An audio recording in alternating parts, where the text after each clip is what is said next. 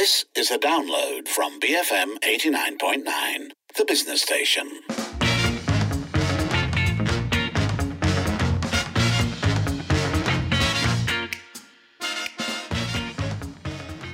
It's 5:07. You're listening to the evening edition with Sharmila and Lynn.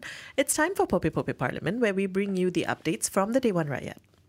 So, let's start with a question from Betong MP, Datuk Robert Lawson Chwat, who brought up companies affected by the pandemic and how some had gone out of business. So he asked about what the Ministry of Domestic Trade and Consumer Affairs is doing to help these companies and businesses. Here is the Minister, Datuk Sri Alexander Nantalinggi. Kementerian Perdagangan Dalam Negeri dan Haluan Pengguna melalui agensinya Suruhanjaya Syarikat Malaysia SSM sedang menyediakan rang undang-undang syarikat pindaan 2022. Rang undang-undang ini mencerminkan komitmen SSM untuk terus menyokong inisiatif berterusan kerajaan dengan memperkasa dan menambah baik kerangka perundangan sedia ada berkaitan rehabilitasi korporat untuk membantu syarikat yang menghadapi masalah kewangan. RUU ini juga membolehkan syarikat yang menghadapi masalah kewangan, terutama sekali akibat dari kesan pandemik COVID-19, tetapi mempunyai kemampuan untuk terus berdaya saing memasuki rehabilitasi dengan pemiutang melalui cadangan pindaan yang bersifat fasilitatif. That was Datuk Sri Alexander Nantalinggi, Minister of Domestic Trade and Consumer Affairs. How would you like to see laws better protect businesses, especially post-pandemic? You can call 77332900, WhatsApp 018-789-8899, tweet us at BFM Radio. After that, Tampin MP Datuk Dr. Hassan Barum asked about the Orang Asli development policy, when it will be ready and how the government will ensure that the Orang Asli community's socio-economic well-being will be preserved. So in response, Minister of Rural Development Datuk Sri Madzir Khalid said that the policy, which will focus on matters related to land management, education, health, economy, leadership, infrastructure and culture, was aimed at boosting efforts in bringing the Orang Asli community into the mainstream of development. Sepanjang yang saya sebut itu lebih dari 50 tahun, orang sekolah kebangsaan 100%, masyarakat orang asli adalah 114 buah sekolah. Dan sekolah menengah kebangsaan setakat ini masyarakat orang asli di sekolah menengah berkongsi sama ada di sekolah menengah kebangsaan yang ada orang Melayu sekali dengan masyarakat orang Melayu ataupun bangsa Melayu, dan hanya satu sekolah yang di negeri Perak 100% masyarakat orang asli. Dan sepanjang itu ada pusat intelek orang asli yang telah ditubuhkan, dan dalam tempoh yang panjang itu lebih daripada 1,000 graduan di kalangan masyarakat orang asli. Sehingga hari ini ataupun dalam tempoh masa sekarang ni, di luar negara ada 53 pelajar di kalangan anak-anak orang asli yang belajar di luar negara. Dan dari segi infra, 800 sekali 853 kampung masyarakat orang asli yang bekalan airnya 92%, bekalan elektriknya 90%.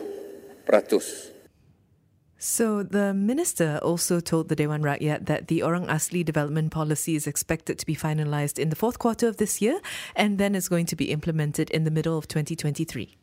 Next up, a question by Bacho MP Nik Muhammad Nik Abdul Aziz about the number of children who have yet to receive vaccines and how the Ministry of Health plans to ensure that all kids are immunised. Here's what Deputy Minister of Health Datuk Nur Azmi Ghazali said.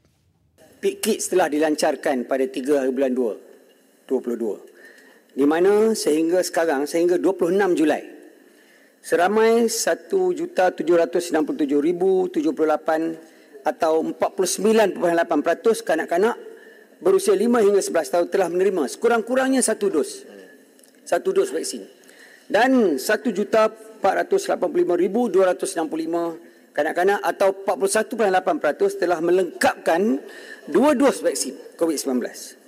Adalah dianggarkan seramai 1,518,773 kanak-kanak belum menerima suntikan, dan daripada jumlah tersebut seramai 264,750 kanak-kanak belum layak diberi vaksinasi kerana belum mencapai umur 5 tahun.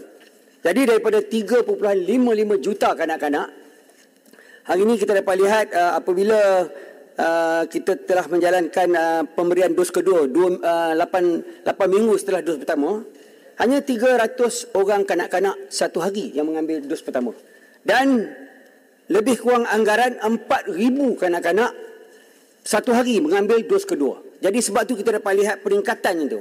Walaupun kita belum betul-betul mencapai 50%, tetapi dos kedua telah meningkat sehingga hampir-hampir 42%. Bermakna kanak-kanak ni masih lagi dibawa oleh ibu bapa, diberi persetujuan oleh ibu bapa untuk mendapat dos yang kedua, melengkapkan dos.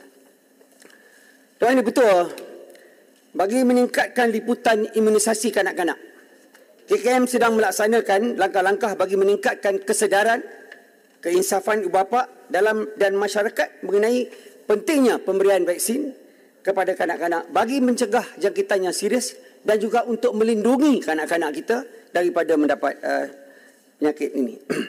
Antara langkah-langkah yang telah dijalankan, pertama, telah menyediakan pakar-pakar pediatrik dan kesihatan awam untuk memberikan maklumat kepada orang awam melalui televisyen.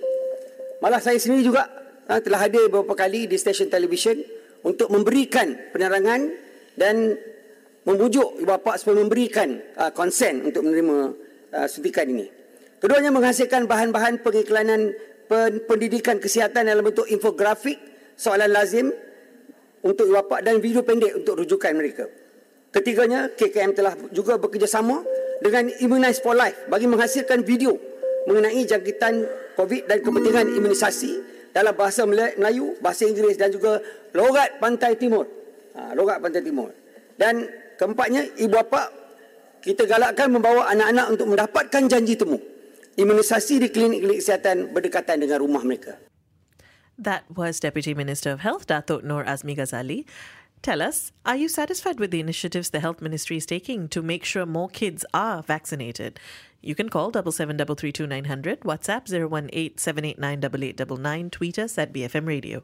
Moving on, Julau MP Larry Sung asked whether the Ministry of Transport has any plans underway with the Sarawak State Government to develop a public transportation system in the state, especially in rural areas, to assist the people, allow them to have access to public transportation.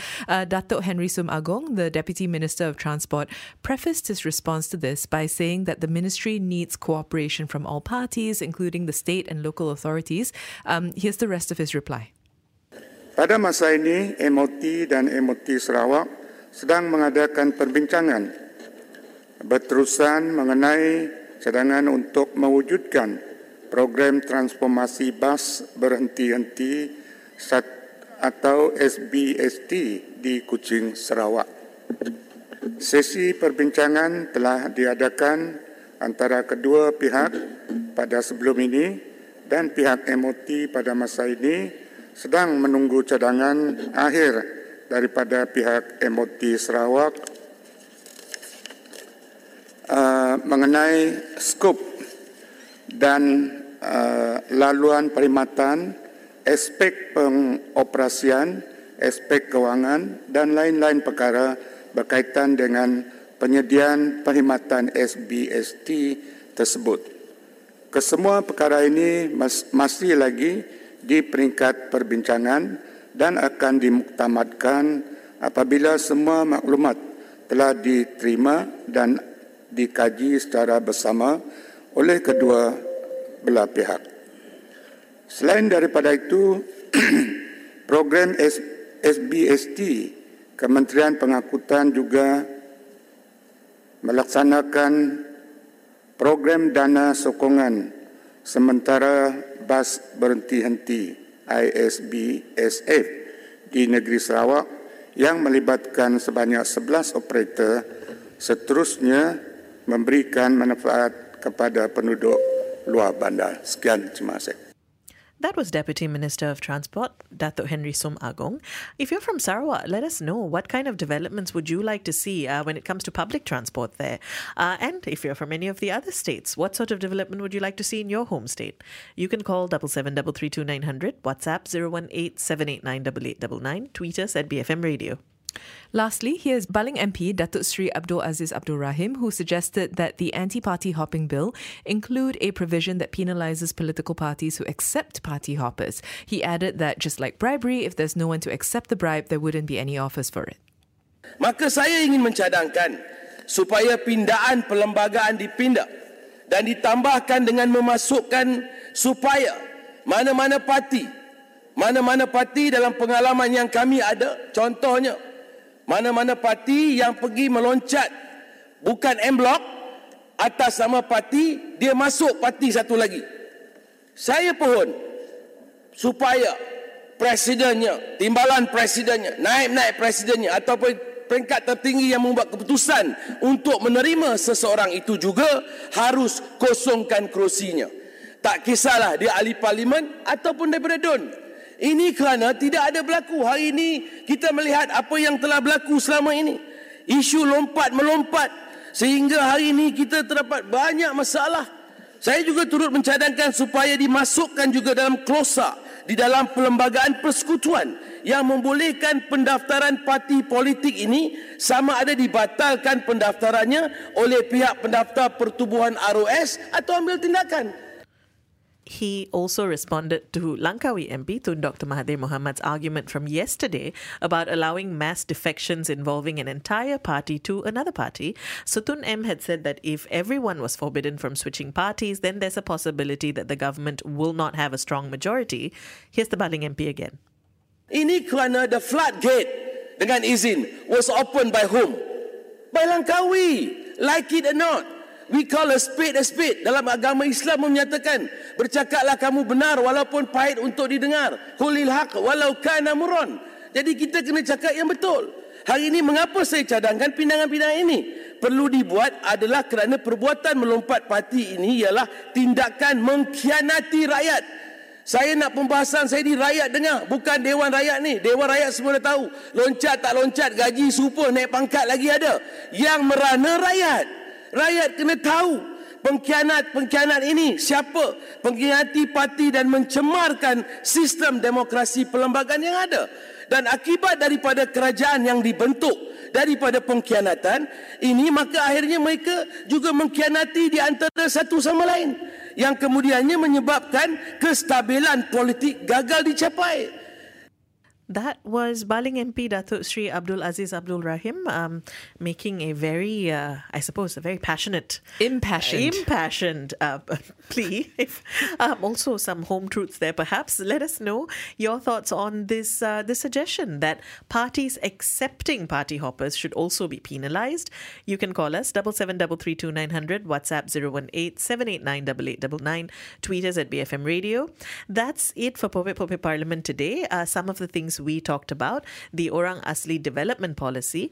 We also discussed developing public transportation systems in Sarawak, as well as a suggestion to penalise political parties who accept party hoppers.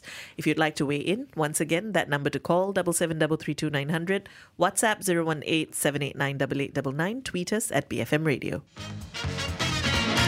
Thank you for listening to this podcast. To find more great interviews, go to bfm.my. BFM 89.9, the business station.